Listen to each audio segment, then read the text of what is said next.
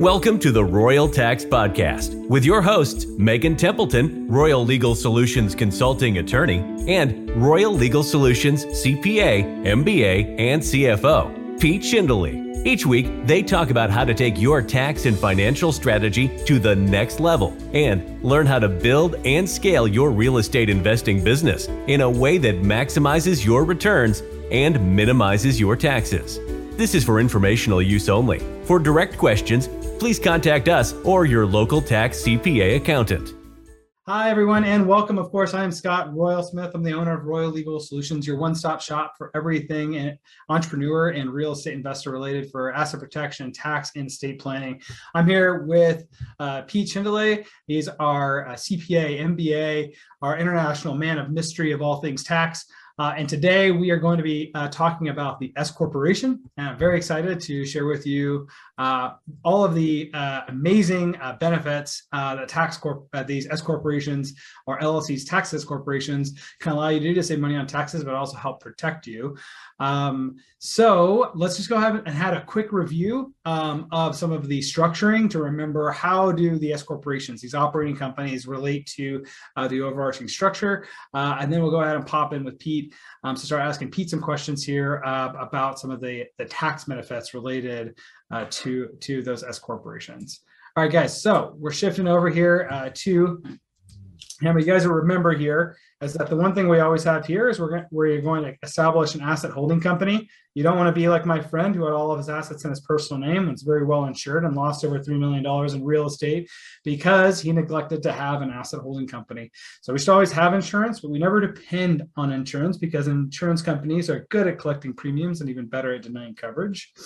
And remember, we have this asset holding company. Typically, we're looking for this to be a series LLC or a DST or just one or more LLCs.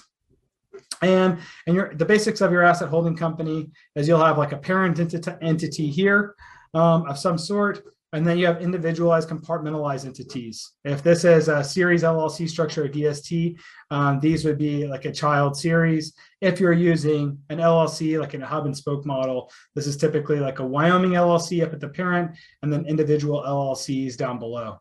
So one way or another, you're compartmentalizing your liability. You're going to be using trust structures underneath your asset holding companies as your compartmentalized assets to create anonymity on the asset holding front. And this is where you're going to be holding your individual assets. It's either going to be you're holding, your piece of real estate, or here you're holding like a note. Here you might be like holding like a sailboat. Anything in your life, so that way you should not own assets anymore, right? You should own a company which owns the assets, as you have here. So this is your asset holding company. It's what owns everything and does nothing. It's an anonymous company that owns assets anonymously. Separate and apart from your asset holding company is your operating company. And this operating company does everything. It's your face to the world, but it owns nothing. So this is typically like an LLC, an S Corp, or in some situations, we can see this being a C Corp, depending upon what your tax situation needs to be. But for this today, what we're going to be talking about is if we want to have this as an S Corp, or if we want this as an LLC, that's taxed as an S Corp. Those are the tax advantages we have today. Your operating company is either going to take in funds like independently because it's doing some type of business, right? So this could just be any type of active business that you have. Maybe you have your online store selling stuff like really cool bracelets on Etsy or whatever the case may be. Or what it could be is that you're taking your income that you make from your rental property here, right? A rental property here, and that we're taking the money and we're channeling up through this operating company and saying this operating company here is providing some type of service. This service could be some type of like investment advisory service. It could be a property management service, could be any type of service, but it's taking that passive income here and it's translating or transmuting that income into active income through the business that this corporation is engaged in. And then ultimately, you guys know this is where we could take money and push it into a solar 401k to help avoid taxes. So who is this going to be important for? This is important if you're an entrepreneur and you're making money and 1099 money or self-employed money, and you want to save money on your taxes. That's going to be using that S corporation. It's going to be for people that want to take rental money, and instead of paying taxes on their rental money, taking it and pushing it into a retirement account, and a way for them to do that as we come into it. Now, important to note that your rental income is going to be offset by your depreciation in your properties, just outright from that. So you won't need to do this strategy if that's already the case for you. If you're already at zero taxable income after you take your depreciation out, then you won't need to do this. But if you have positive income and you want to avoid paying taxes on it from your rental property, this is a strategy to do it. Or if you have other income out here, that's your 1099 or self-employed income, and we want to help avoid paying taxes on it. Pete, anything to add about the diagram or the picture of the structure before we dive into tax benefits and how those work? Want more information? Join our community groups that exist to provide a space for like-minded people on a similar journey to learn, share, and network with real estate investing professionals and entrepreneurs.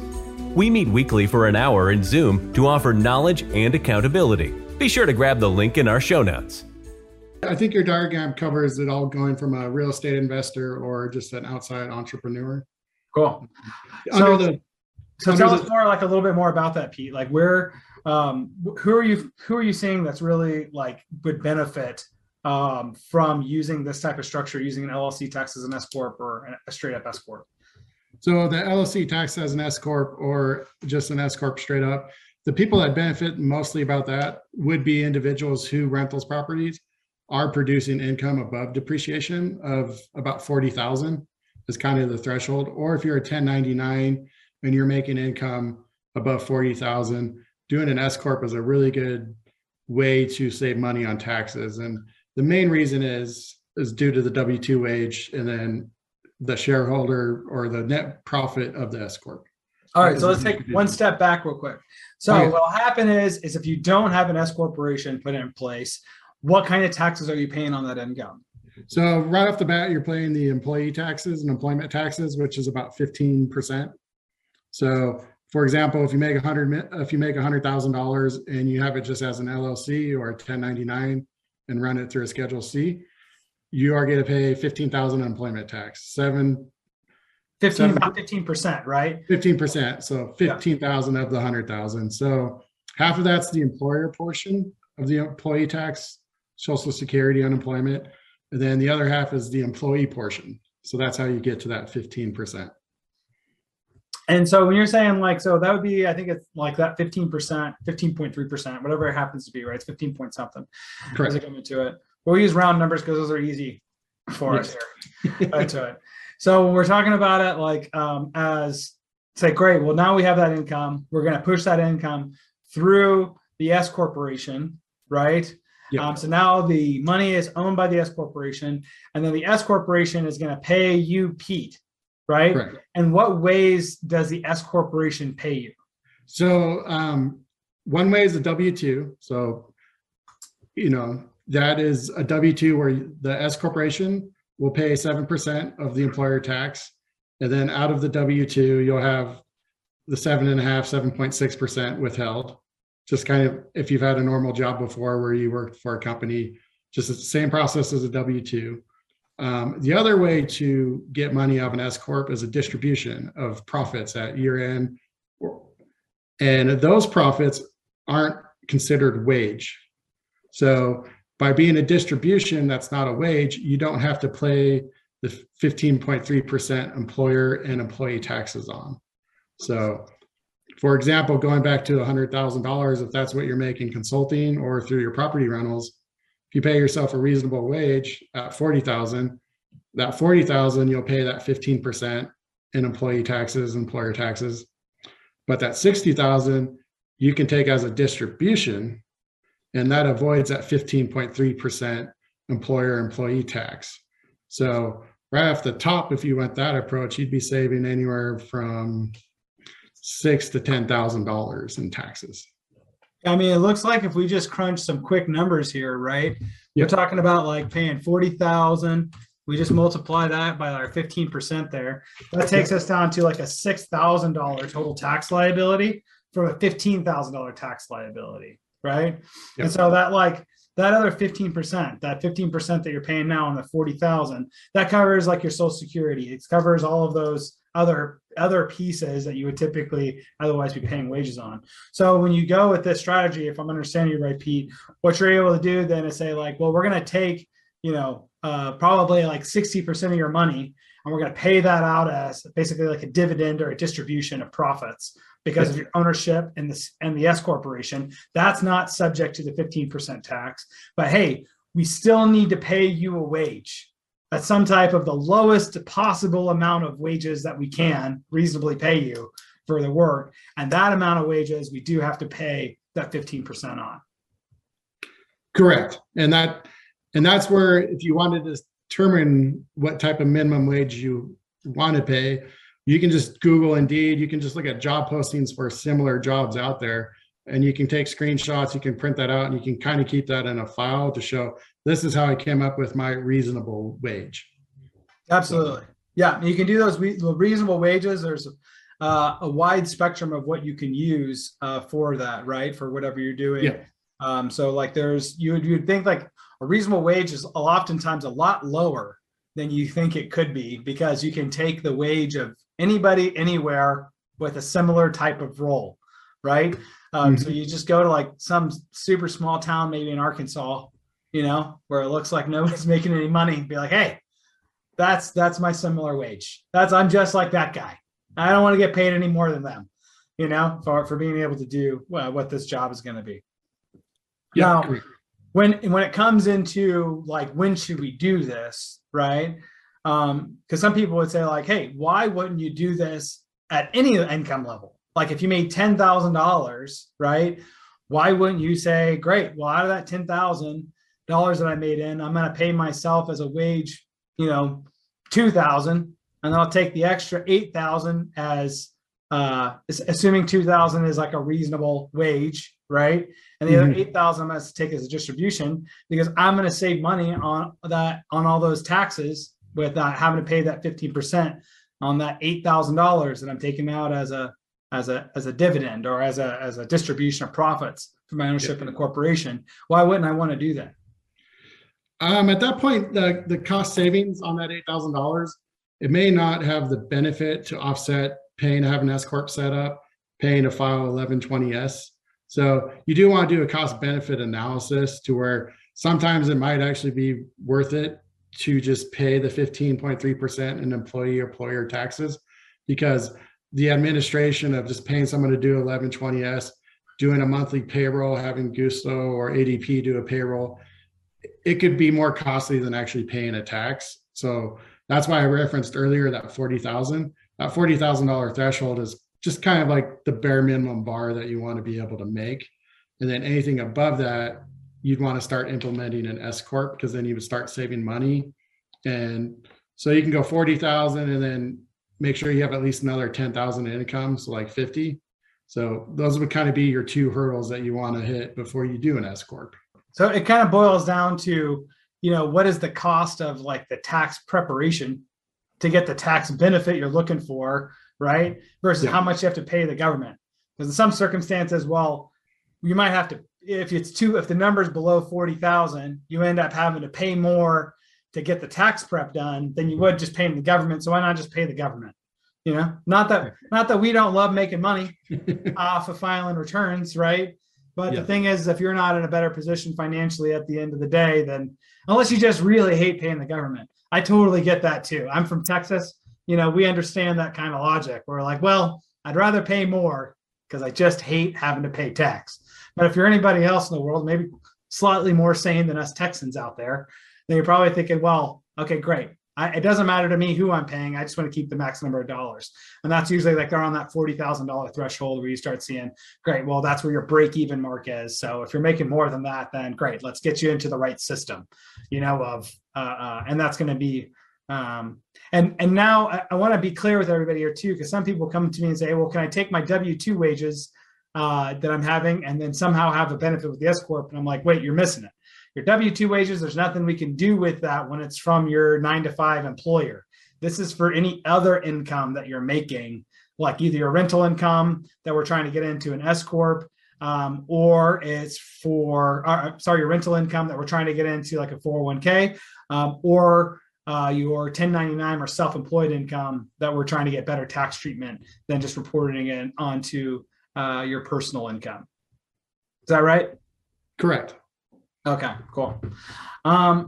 Any other key takeaways, Pete, of when you need to set up these entities? I know but right now when we're recording this, right, we're in December here at the end of the year.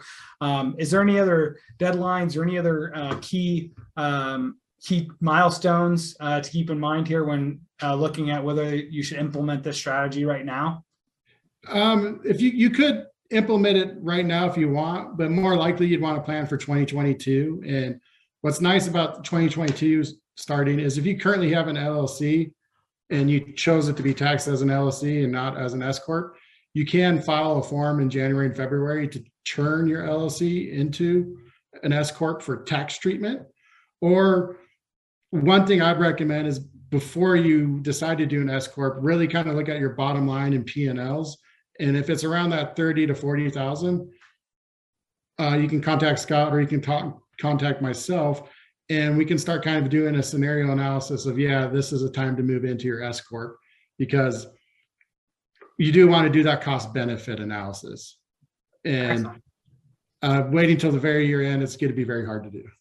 Yeah. And then and to get the S Corporation treatment at the year end, we actually need to, we're going to want to do that at the very beginning of the year.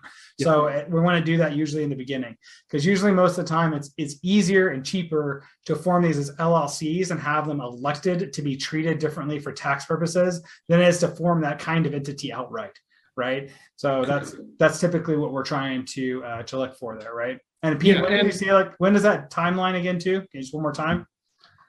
For being able to do the S Corporation tax election. If it's an existing entity, it's about the first 2 months of the year, so January, February. Mm-hmm. If it's a brand new entity you're creating, you can select it within about a month of that time of creation.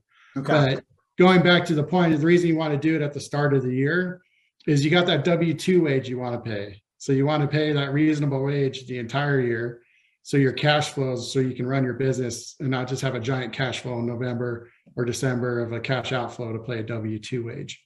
So by doing it at the start of the year, you can also then start setting up your solo 401k, defined benefit plan if you decide. And, those do take times. And, having 12 months, 11 months, 10 months, it's a lot easier to do that than a month.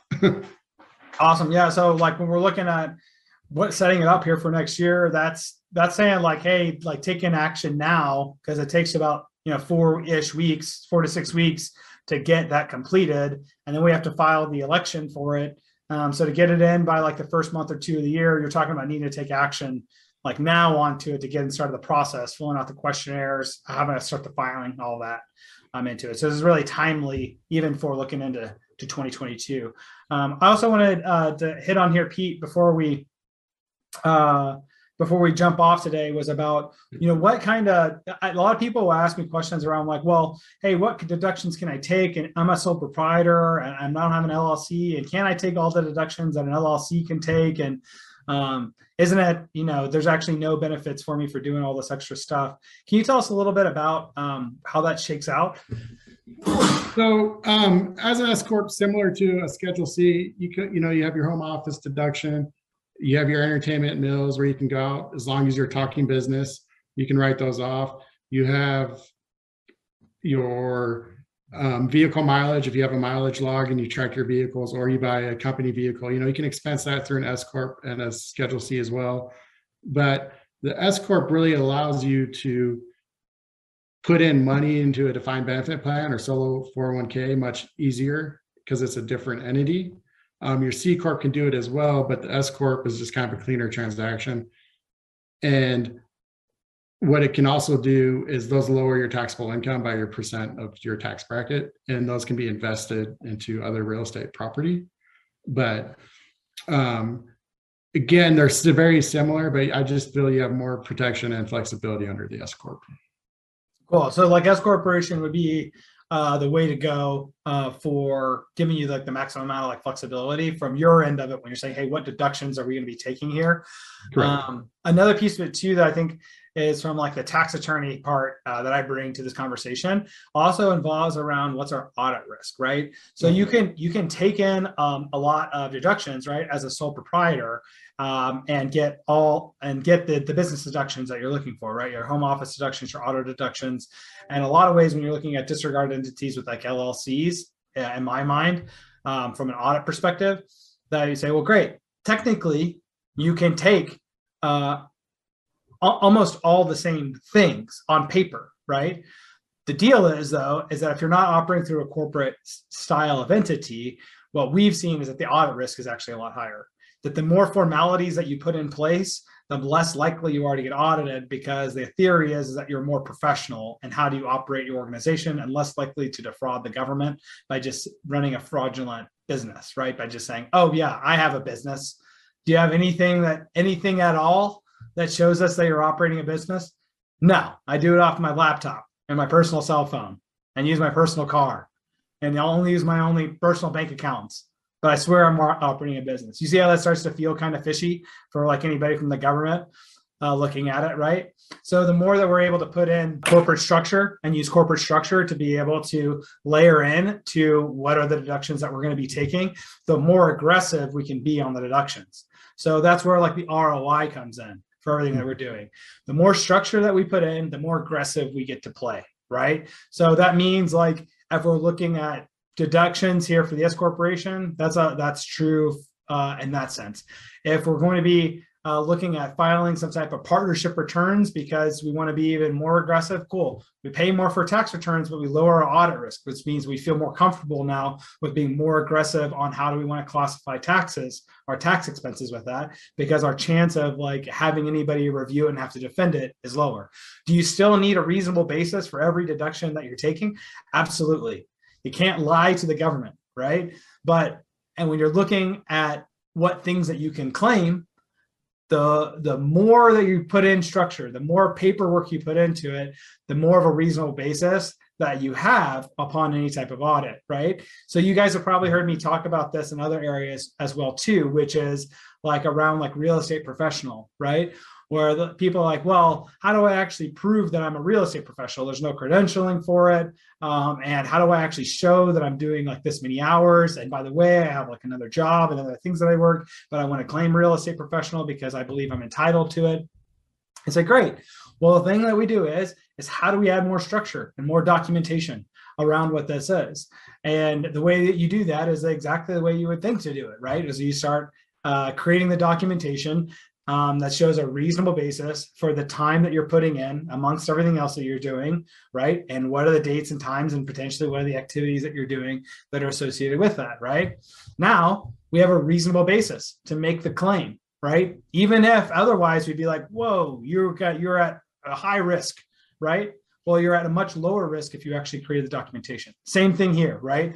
The more structure that you put in, the more documentation that exists, the more costs it is for you on the front end, but the more aggressive you can be on deductions. And that's the ROI game that we're playing here. And that's the difference between what it is like just doing something that's like off the shelf versus working with professionals here. And so I know this is gonna be something that we're gonna be beating into everybody's head and over the course of the year, which is about how to think like rich people think through how are they spending money, what are the ROIs that they're getting with these, and why do they do this type of work that we go with it.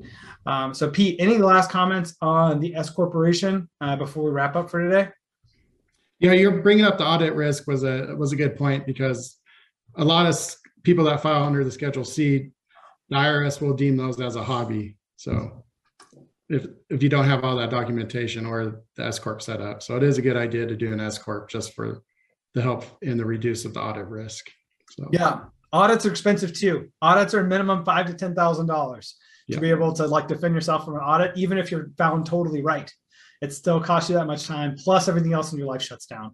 So because now you're under attack from the IRS, right? Like, what else are you going to be thinking about when you're underneath it? So our philosophy is to structure everything to lower your audit risks, and then make up for it by being the right amount of aggressive on what you're doing with your deductions, and to never lie about income, because if you lie about income, you go to jail, right? And we're like, jail's a non-starter, right?